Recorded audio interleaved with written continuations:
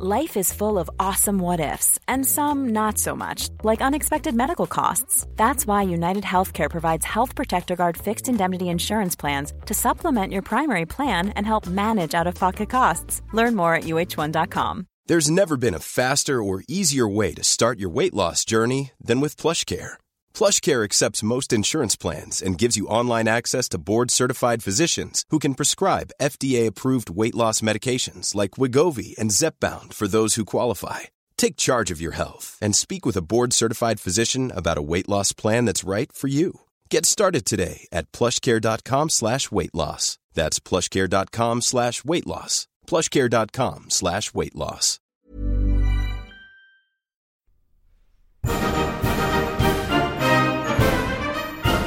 Many years ago, Riley Knight completed a degree in history. This proved to be a bad move, as it was absolutely useless for him. Until now. Here's some half-assed history.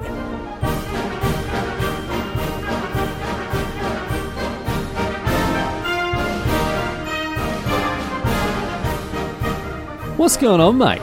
Great to have you along for some more half-assed history. This week on the agenda, going to be having a chat about the Eureka Rebellion. This was a famous uprising in Australian history where gold miners in the 1850s rebelled against the colonial Victorian government. This rebellion was a result of the government imposing taxation without representation on the miners in the form of the much-hated miners' licence that they instituted. And it became a famous part of Australian history, although there is still a lot of argument today, even today, as to how important or influential it was on the development of Australia as a colony and later on as a nation. So what happened was this. In protest of what they saw as governmental tyranny, gold miners in the Victorian town of Ballarat staged what was essentially an armed uprising against the Victorian government, which culminated in a bloody battle at the Eureka Stockade, as it was known, in late 1854. Now, obviously, while colonial settlers obviously perpetrated horrific crimes against Australia's Indigenous population over the years, Australia itself has actually never undergone a real sort of political revolution or an independence or civil war, nothing like that, really.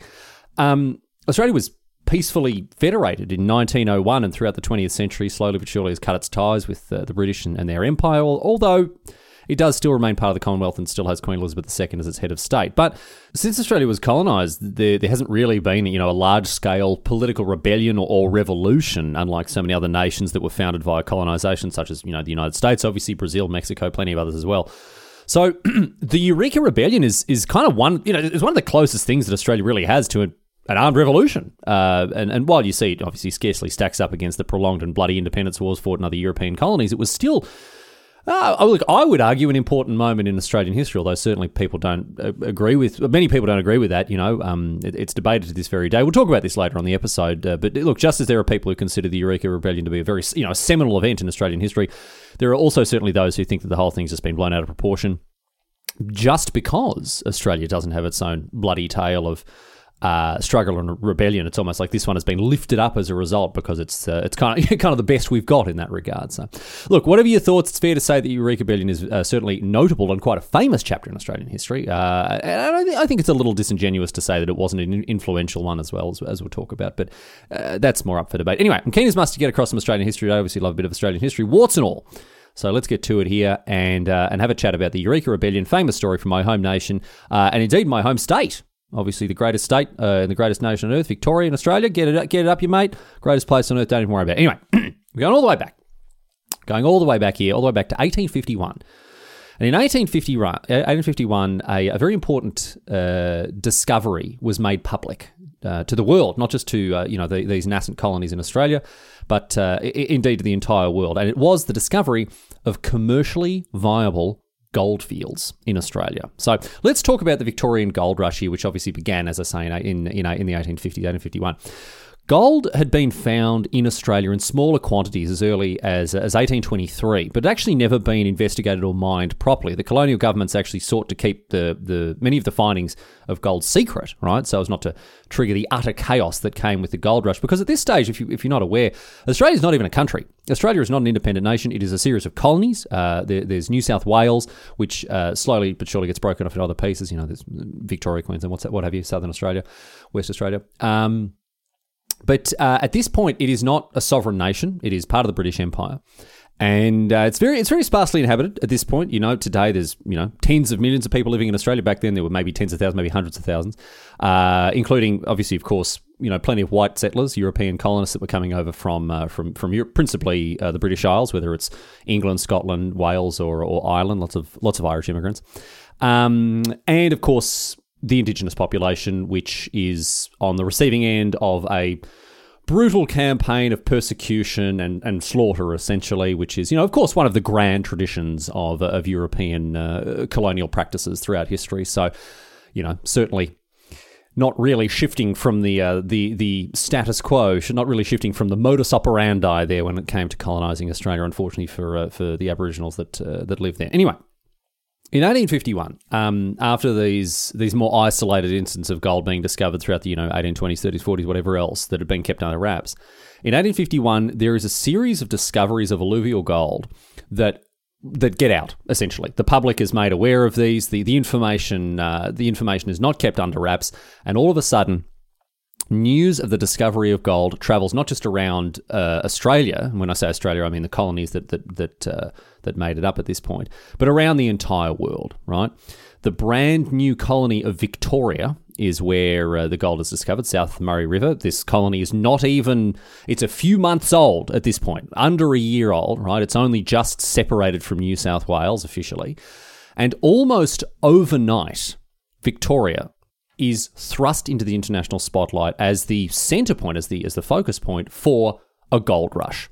As the news spread, people flocked in their thousands to the Victorian goldfields. In 1850, I'll give you some sort of context here, in 1850, before the gold rush, under 30,000 people lived in the Victorian capital of Melbourne, right? Very small city, 30,000 people. Within 10 years, 500,000 people lived there. So just an enormous boom of people and wealth and money. Of course, it all traced its origins back to the discovery of gold here. Colonists abandoned their jobs as farmers and traders and bankers and lawyers. Entire ships' crews would abandon their vessels in port, and countless thousands of people poured into Victoria from all around the world, all of them seeking to make their fortunes on the goldfields. And just as it had done 3 years previously in California in 1848, the discovery of gold caused mass immigration to Victoria, enormous economic growth, and saw cities balloon in size overnight, as we've already said. Settlements like, not just Melbourne, Bendigo, Beechworth, Castlemaine, and most importantly for our story, Ballarat. These were the cities that were centred on the goldfields, and they saw fortune seekers flood in and set up shop as miners, hoping to strike it rich and secure a fortune for themselves. Now, initially, as I say, it was surface alluvial gold that was the focus of the gold rush. Some goldfields were, honestly, this is not a joke, some goldfields were so rich that you could just pick up nuggets of gold off the ground. They were just lying on the ground, you could pick them up, didn't have to do anything, panning, mining, nothing, right? But the alluvial gold was soon exhausted, and so mines began to be dug deeper and deeper as time went on, so as to find, the rich veins of gold that were underground. Now, all in all, throughout the entire period of the gold rush, right, it's estimated that just under 2 million kilograms of gold were extracted from the Victorian goldfields in the back half, across the back half of the 19th century in the wake of the gold rush here. 2 million kilograms, much of which was exported back to Britain, where it was used to pay British debts and, of course, fueled the expansion and the economic dominance of the British Empire. So the wealth really was pouring in from the well, I was going to say the colonies, but one colony in particular, Victoria here. But closer to home, on a more domestic level here, Melbourne, the capital of Victoria, became one of the biggest and one of the richest cities in the entire world in the wake of the gold rush, which is quite an achievement, considering that Melbourne was established in 1837, right? So it's only a couple of decades old, and it is already one of the biggest and one of the wealthiest cities in the entire world. So the gold rush really, from a economic perspective, from a societal, from a political perspective, it was enormous, and it completely changed. Even if we're not going to talk about the Eureka Rebellion changing Australian history, certainly the Victorian gold rush did. Anyway, it was against the backdrop of this gold rush that the Eureka Rebellion took place. It was actually a direct response to the way in which the Victorian government oversaw and managed the rush itself. In August 1851, as news of the discovery of gold in Victoria began to spread, the Victorian colonial government, which at this stage, don't forget, it's not even 2 months old officially, the Victorian government claimed Crown rights for all of the proceeds of the gold mines everywhere within the colony. the Victorian Lieutenant Governor, bloke whose name was Charles Latrobe, he announced that a miner's licence would cost 30 shillings, quite a sum of money in those days, and would be mandatory for anyone who was seeking their fortune on the goldfields. The announcement, as you might imagine, of this expensive miner's licence for the thousands of people who had poured into the colony to seek their fortunes, this announcement, it went over like a fart in an elevator. And within weeks, small groups of miners, they're getting together and they're protesting the licence and its fees. But this did nothing to prevent the colonial government from continuing to tax the pants off the miners here. In January 1852, the miner's licence was increased to £3 a month. That is £340 in today's money. And remember, that's every month. So thousands of pounds a year. It was an exorbitant amount of money, even when you consider how quickly miners could, get rich on the goldfields, but they're still paying £3 a month for the privilege of this. And the raise in the price led to much larger protests across Victoria very quickly indeed. And these protests, they threatened to become something much larger too, as many miners were reported to be stockpiling weapons as they continued to protest against what they saw as this draconian taxation here.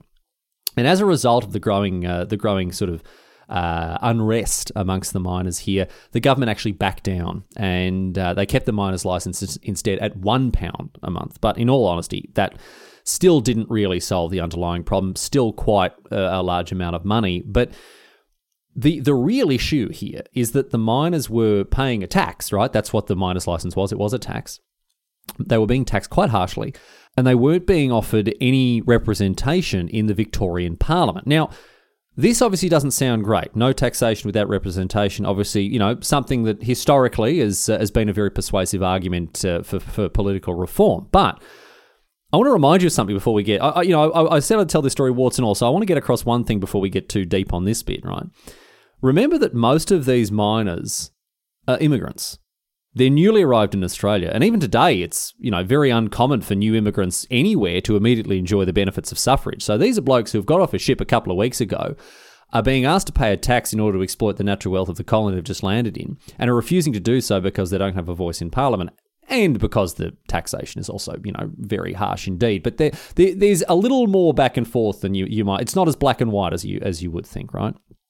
But the other thing to consider here is that, these, even the people who had been in Australia for a longer, even the people who didn't move to Australia for the gold, not a lot of them had been born in Australia. I mean, Australia didn't even exist, right? It was just the colonies, right? When I talk about Australia in this instance, I'm talking about the continent here because the nation doesn't exist yet in 1850, whatever.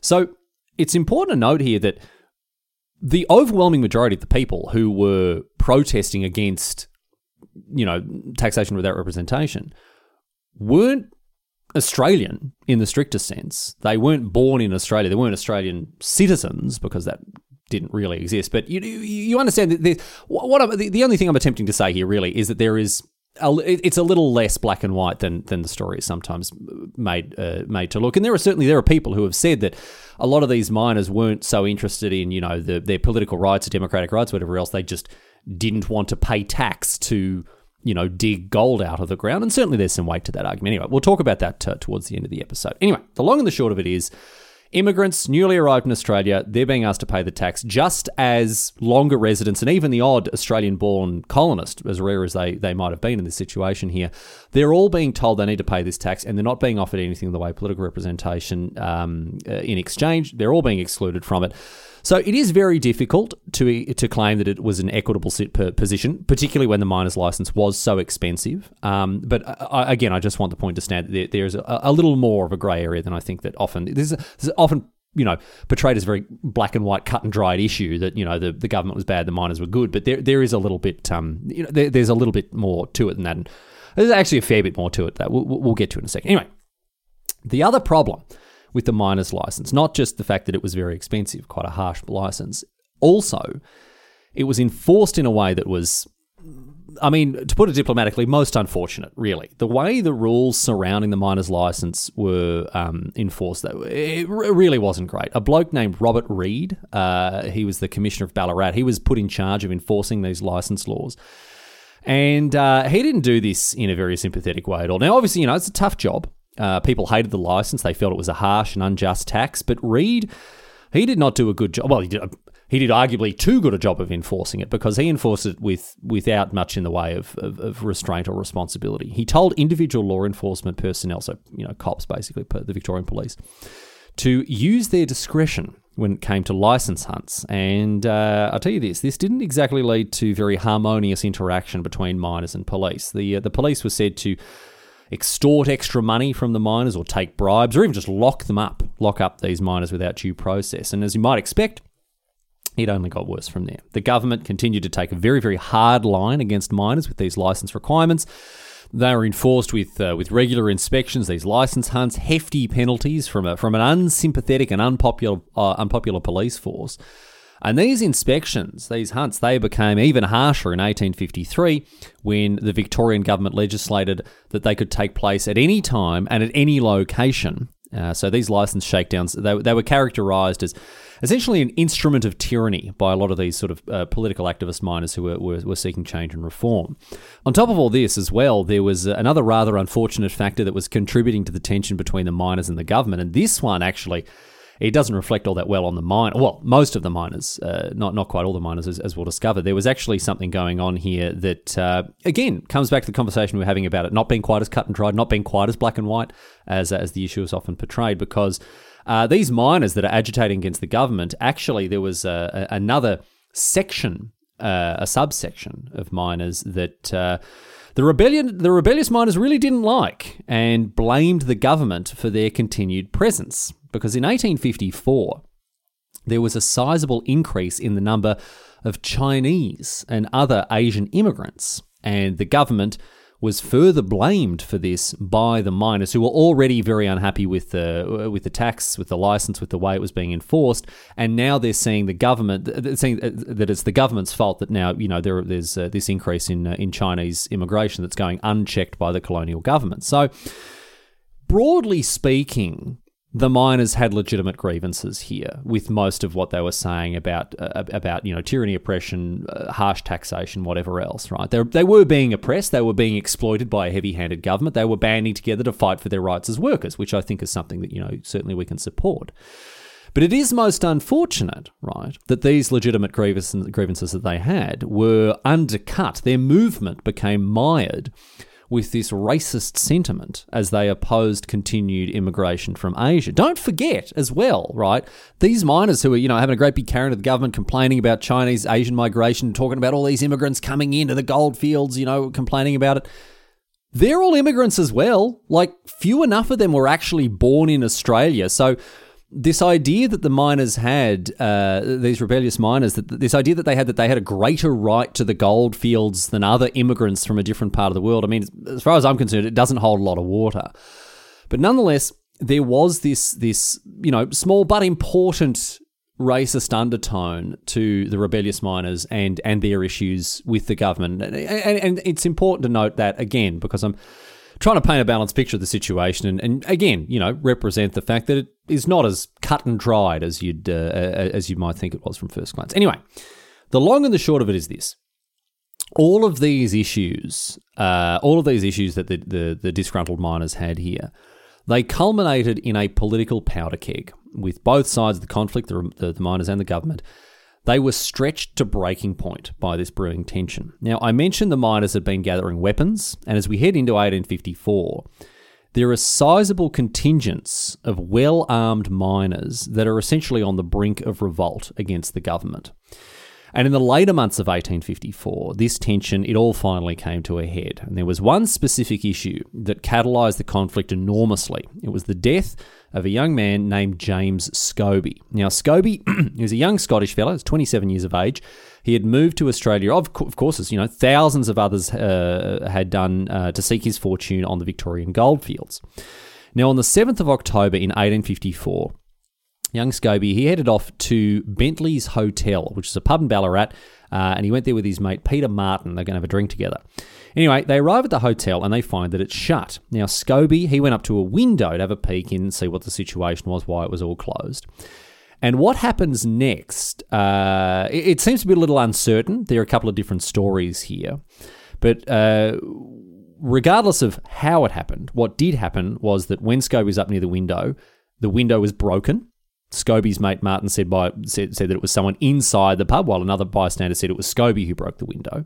And whatever the case, right, there was someone who was inside attempting to basically grab or hit or injure or hurt Scobie from the inside of this broken window, right? Now, Scobie's mate Martin, he comes along, he grabs Scobie by the collar, drags him away from the broken window, and the angry people are inside who are trying to belt him through the window. And he began to get Scobie back towards his tent, try to push him down the road, basically, try to get him back to go back home. However, Martin and Scobie were followed down the road by some men, and according to Martin, one of these men knocked him down and then hit Scobie with what looked like a battle axe. Scobie was killed more or less on the spot, and investigations into the killing took place immediately. The very same day, people tried to figure out what had happened. And here's where the issue really started to ignite, because James Bentley, who was the owner of the hotel, Bentley's Hotel, he was accused of playing a part in the killing, right? He was accused of actually either he or one of his staff had actually followed Scobie down the road and killed him in this way. And there was a reasonable case to be made against the publican. There were eyewitnesses giving testimony saying that they'd seen exactly this take place.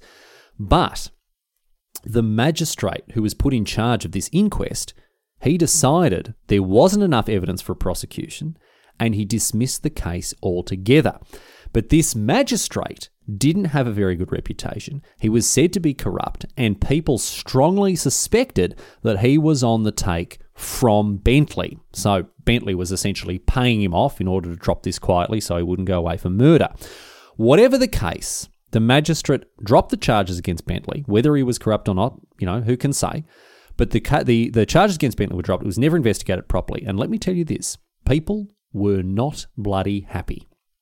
On the 17th of October, just a couple of days later, a huge number of the miners in Ballarat, they assembled at a meeting to protest this perceived miscarriage of justice, because again, it looked like a wealthy publican was enjoying extra protection from legal consequences because of corrupt government officials. And this protest, of course, it's happening against the backdrop of an enormous amount of underlying tension between the miners and the government. So this protest quickly blew up. It quickly grew out of control and became essentially a full-scale riot. These miners, they descended on Bentley's Hotel, and by way of retribution for Scobie's killing and the miscarriage of justice there, they burnt the whole thing to the ground while Bentley fled Ballarat, right? They burnt the hotel to ashes. Now, the government's response was punitive. They increased the frequency and the intensity of licence hunts against the miners to teach them a lesson, and they ramped up arrests as well. On the 23rd of October, a couple of miners were arrested in connection with burning Bentley's hotel down, and this prompted another gathering of miners, 4,000 of them, in fact, this time. And these meetings continued. These gatherings, they grew in size and in frequency. On the 1st of November, a gathering of 10,000 miners assembled to hear speeches from various high-profile miners, some of the leaders of these very, very unhappy, discontent miners here. The licence crackdowns, the arrests continued, but the meetings did as well. On the 11th of November, another 10,000-strong crowd of miners assembled, this time outside the government buildings in Ballarat itself, so a very pointed message there to the government forces. And at this meeting, an organisation that called itself the Ballarat Reform League was established. Now, the Ballarat Reform League, it followed the ideology of the Chartists back in Britain. I don't know how much you know about Chartism, but it was a political movement from Britain that advocated political reform for the working classes, seeking things like expanded voting rights, the removal of property qualifications for a political office, regular elections, secret ballots, all sorts of stuff like that. And for the most part, the Ballarat Reform League, it largely followed in the footsteps of British Charters. Not exactly, not word for word, but heavily influenced by Chartism in Britain. In fact, some of the people there in Ballarat at these meetings had actually been Chartists back in Britain that had moved to the Australian colonies. And so the Ballarat Reform League had very similar objectives, even if they weren't exactly identical. They were seeking for, basically further enfranchisement of the working classes, political rights and what have you.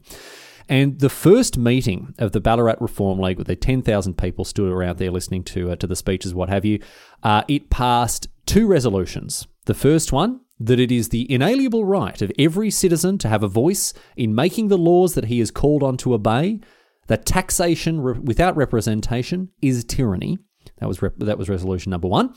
And resolution number 2 was to secede if things didn't get better. So you can tell that they really meant business from the outset. The Ballarat Reform League attempted, initially at least, to make progress peacefully. They wanted to come to terms with the government, to negotiate with the colonial government rather than, through this armed protest, through riots and what have you.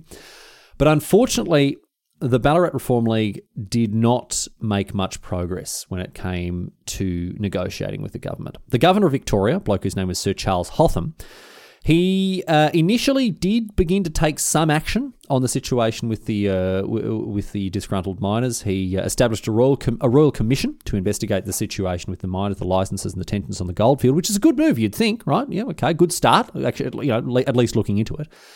Except that Hotham's efforts were severely undermined by Robert Reid, the bloke who had been enforcing miners' licence laws for years.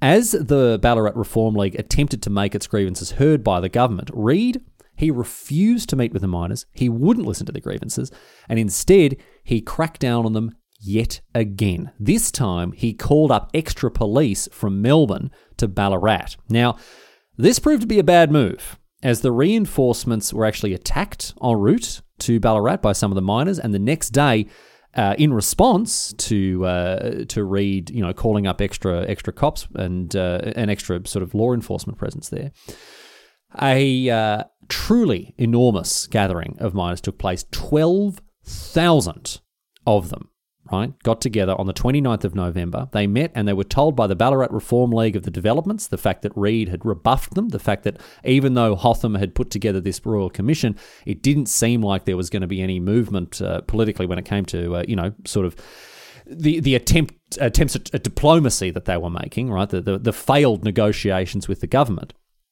And as a result, the miners decided that diplomacy was not the way, and that the brief time parlaying with the government was already over. So I suppose you could say that the negotiations were short. Life is full of awesome what-ifs, and some not so much, like unexpected medical costs. That's why United Healthcare provides Health Protector Guard fixed indemnity insurance plans to supplement your primary plan and help manage out-of-pocket costs. Learn more at uh1.com. Instead, the miners decided upon open rebellion, and now symbolically at this meeting, they symbolically burnt their licenses as part of this new resolution for political action. They were not going to attempt to negotiate and weren't going to attempt to talk to the government about it anymore. They were going to take direct action, and as I've talked about with weapon stockpiling, with the fact that they were ready to escalate these protests into full-scale riots, you can tell there is a fair bit of momentum behind the miners who are looking for a bit of a scrap. And, those in the Ballarat Reform League who had advocated negotiation, diplomacy and compromise, they were outed, and a new group of mining leaders took place, those who were in favour of open resistance and rebellion. And the most famous of these leaders was a bloke named Peter Laylaw, who, in response to another government crackdown after the licence burning, he took charge of the thousands of rebellious miners and attempted to sort of whip them into shape a little bit here. On the 30th of November, more licence hunts were conducted by the government, and when they tried to make arrests, a mob began to form to try to prevent the arrested miners from being taken away. And in the wake of this mob here, Layla attempted to institute a more organised approach to the rebellion, and so what he did, he began to divide the miners into companies and then appointed officers to be in charge of the various companies, almost bring a near military level. Well, I say near military, a military style level of organisation to these miners. As you'll see, it wasn't hugely effective, as we'll get to in just a second. The next day, on the 1st of December, the miners, they assembled on top of Bakery Hill, which is just to the east of Ballarat. It's in an area known as Eureka. And there, the miners gathered around a large flag post, on top of which flew a flag that would go on to become very famous in Australia. It's now known as the Eureka flag, named after where it was first flown in Bakery Hill. It's a blue flag with a white Southern Cross on it. The stars are all joined together with thick white lines. You go online, have a look at a picture of it. And as I say, very famous in Australia. It's often used by trade unions these days, but unfortunately it has also begun to be co-opted by far-right extremists as a symbol of white supremacy in the 21st century, which is most unfortunate. In any case, These rebellious miners, they assembled on Bakery Hill, they surrounded this flag post and the flag that was flying from it, and they swore allegiance to the Eureka flag as a symbol of a new, independent Australia. You'll remember, right, the Ballarat Reform League, when it was instituted, it made that resolution. It made that threat to secede. And now, Layla and the miners, they were following through on that threat, taking the Eureka Oath to fight for their rights and their liberties against the colonial government. After this ceremony, the rebels, they began to they constructed a stockade, a big barrier made of overturned wagons, bits of wood, and whatever else could be found. Now, this wasn't a particularly well-built structure. These men were miners. They weren't military engineers or builders. But nonetheless, the stockade enclosed their encampment on the top of Bakery Hill. I mean, Layla himself recognised that it wouldn't do much in the way of defence in combat, but it gave them a centre. It gave them a bastion, right? It gave them a place to make their stand. On the 2nd of December, the rebellious miners, they trained in and around the stockade. They were certain of a coming fight with government troops, and with good reason. More reinforcements had been called in from Melbourne, this time trained professional soldiers. And there was no doubt by now in anyone's mind that it would in fact come to a clash of arms. But the 2nd of December was a Saturday, right? So after a day's training here, all the miners, they got pissed. They had a good old party. They assumed that there wouldn't be an attack from the troops on a Sunday. Of course, day of rest, mate. You don't attack on a Sunday. So they all got drunk as lords and had a great time, again, assuming that they were safe from any sort of attack the following day. And how wrong they were. Because Commissioner Reid, he had spies watching the stockade, and after seeing the absolute state of affairs on Bakery Hill on the evening of the Saturday, he decided on swift action. In the early hours of the morning of the 3rd of December, after many of the miners, staggered away from Bakery Hill to go back to their tents to sleep off the booze, Reid ordered an attack on the stockade. 276 troops had been assembled, both police and these career soldiers that I mentioned come up from Melbourne, and they were put under the command of Captain John W. Thomas. Thomas marched his troops up to the stockade at first light and began the assault at dawn. Now, before I tell you the story of the Battle of the Eureka Stockade, I want to draw your attention once again. I want to remind you of something. This is the largest organised armed resistance against the government that Australian colonists had ever staged. And even today, without, Australia ever having had a war of independence or a revolutionary war, it remains the largest political rebellion in Australian history. And when push came to shove and the fighting began on the top of Bakery Hill at the stockade, this rebellion lasted about 10 minutes. The miners, many of whom were still half cut, of course, they were brutally and mercilessly put down by the trained soldiers who descended on the stockade. And while some miners gave fight, they were hopelessly outmatched by the government forces, and the battle was over in minutes. 14 miners died during the attack, 8 more died of their wounds sometime later, and it would have been many more. So brutal was the soldiers' attack. In fact, it was so bad that at one point, the second in command of the soldiers, a bloke whose name was Captain Charles Pasley, he had to threaten to shoot his own men who were in the midst of attempting to, they were seeking to kill surrendering miners with their bayonets. Pasley had to step in and attempt to kill his own men in an effort to save the lives of the people that Pasley had been deployed to pacify. The soldiers chased down miners as they fled. They butchered many even after the fighting had stopped, leading to a senseless slaughter. And many of the wives of the miners threw themselves between the soldiers and the miners in an attempt to save the lives of these miners whose rebellion again was as swift as it was bloody.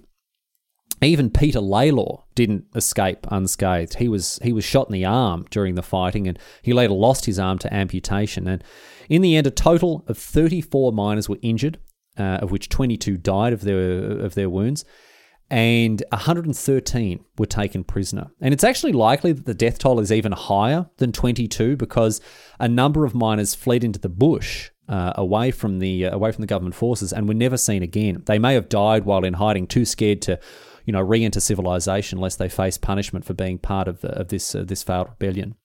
I should mention too that from amongst the troops, 6 soldiers and police lost their lives during the fighting at the stockade here.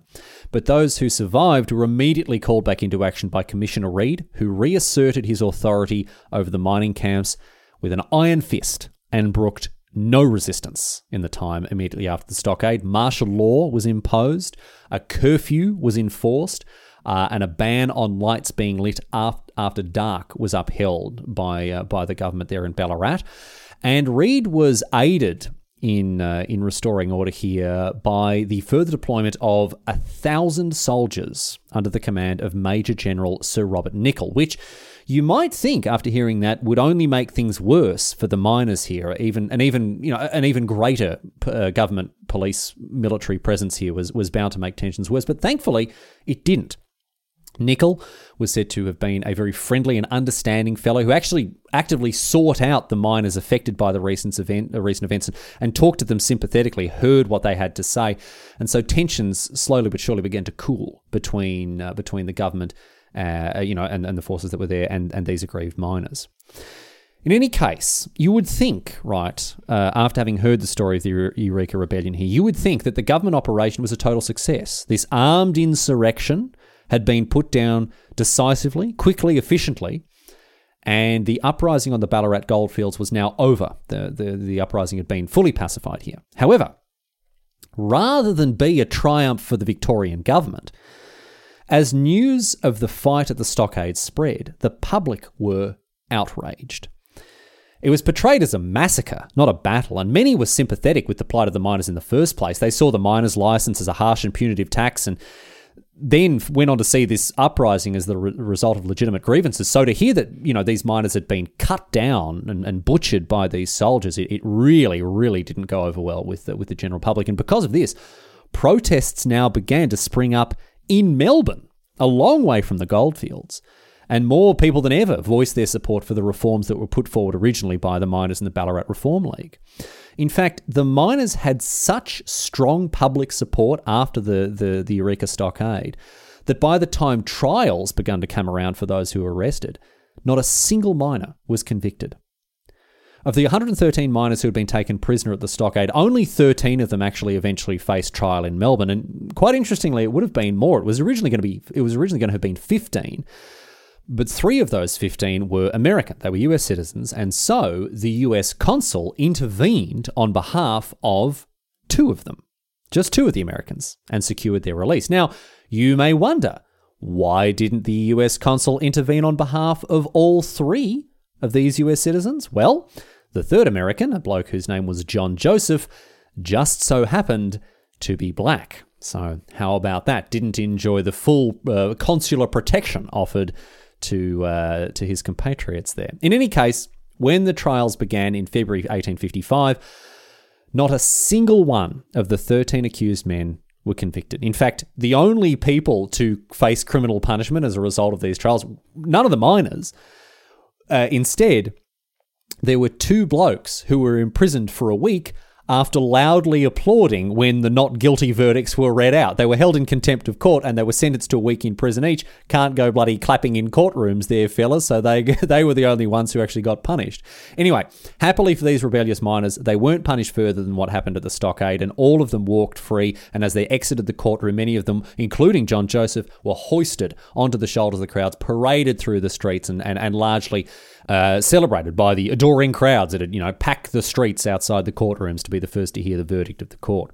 So it went very well for the miners, but conversely, the government, the Victorian colonial government, it became more and more mired in disapproval, especially after the Royal Commission that Governor Hotham had called for came back with its results. Remember that Hotham, he instituted this Royal Commission, and in 1855, the commission handed down its findings.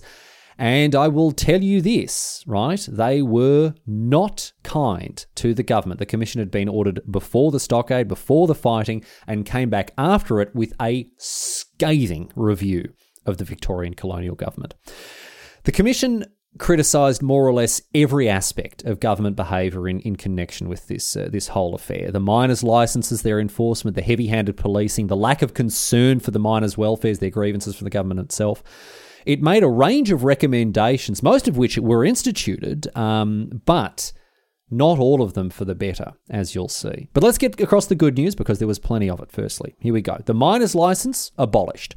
They were replaced instead with a yearly fee which amounted to just £1, so a 1/12 of what had been expected of the miners previously, and on top of that, a small export fee on the gold that was then sold.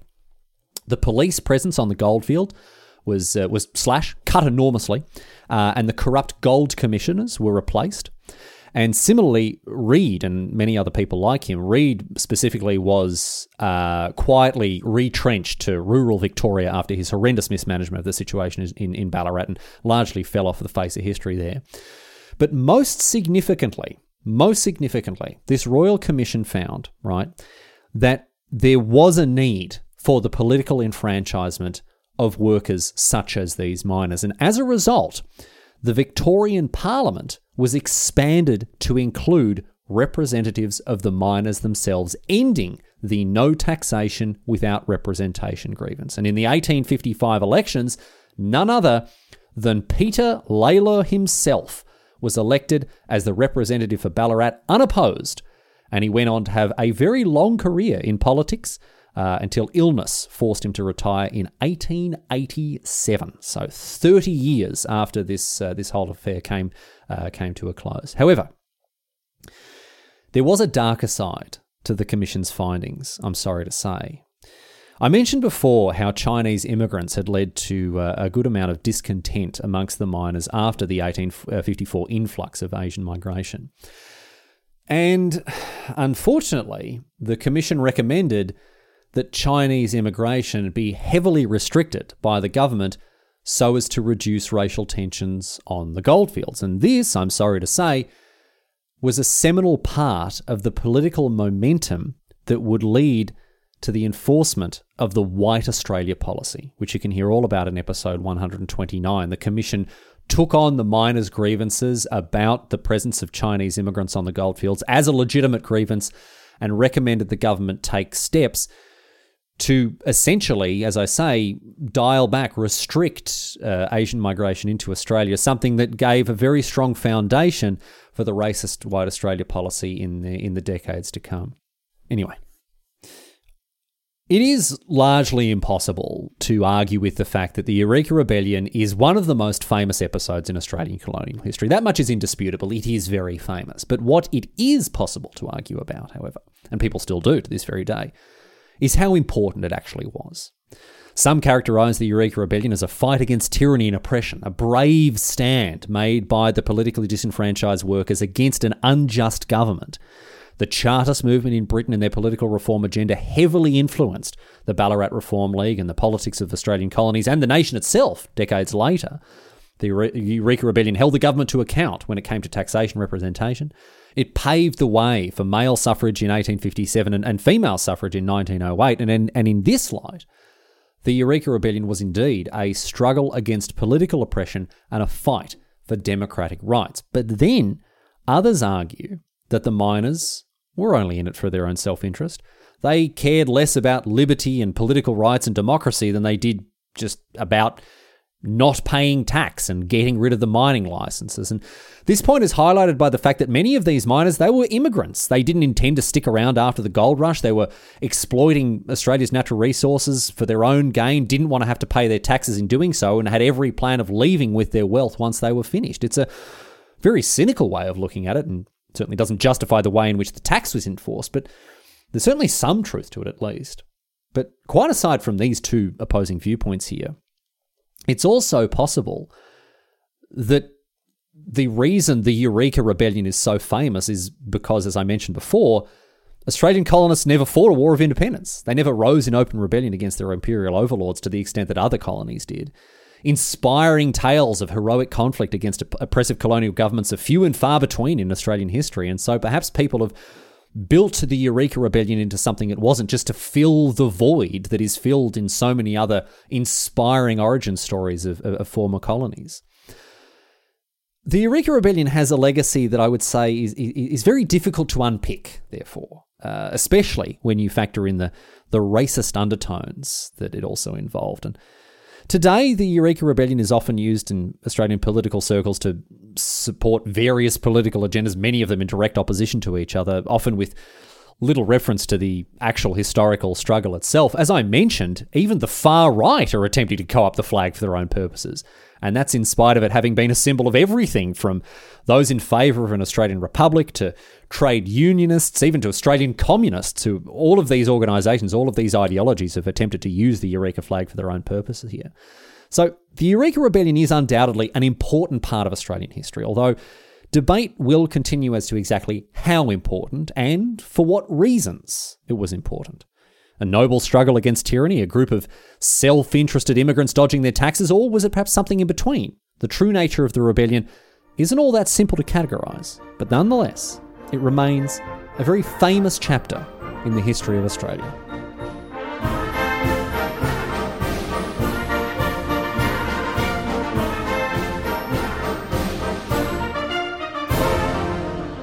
But that's it. That's all she wrote today, sports fans. That is the story of the Eureka Rebellion. Always great to get across a bit of Australian history, so I hope you enjoyed it as well. Going to close out the show with the normal boring housekeeping stuff here. halfasshistory.net, still the website, although I will direct you now for the latest, for the best place to pick up the feed for your whichever podcasting app you choose to use is anchor.fm/halfassedhistory. So I will continue to post episodes on the regular website, and it's there that you can find links to the Patreon, to the contact form, all sorts of stuff there. But if you're looking for the feed to make sure you get the episodes as they're released on your podcast app, I have moved the podcast over to Anchor, so anchor.fm/halfassedhistory. Anyway, if you want to support the show on Patreon, certainly you can do that. Patreon.com/halfassedhistory. I do appreciate all the people who are chucking me money every week. And there is a very small, very limited amount of merch left over in the shop. If you go to halfasshistory.net, you can follow the link there. Just a few t-shirts, few notebooks left, not a whole lot of stuff left. I am planning some more merch for later in the year. I'll keep you posted once there are more developments there. But for those of you who are looking for some more Half-Assed History swag, I'm pulling some stuff together, and we should have new merch, hopefully, by the end of the year. I know that's a bit of an extended timeline there, but there's a lot of stuff going on behind the scenes that I want to make sure that this next round of merch has got a couple of special bits and pieces involved with it. So I want to take the time to get it right. Anyway, that is that for another episode. Thanks for tuning in. A special thank you to all the people supporting me on Patreon, as I said. Going to close out the show with a question posed on Reddit. Of course, this one comes to us from Redditor Flail Wielder, who has a question about the gold rush. They ask, during the gold rush, why weren't pub owners arrested for selling alcohol to minors?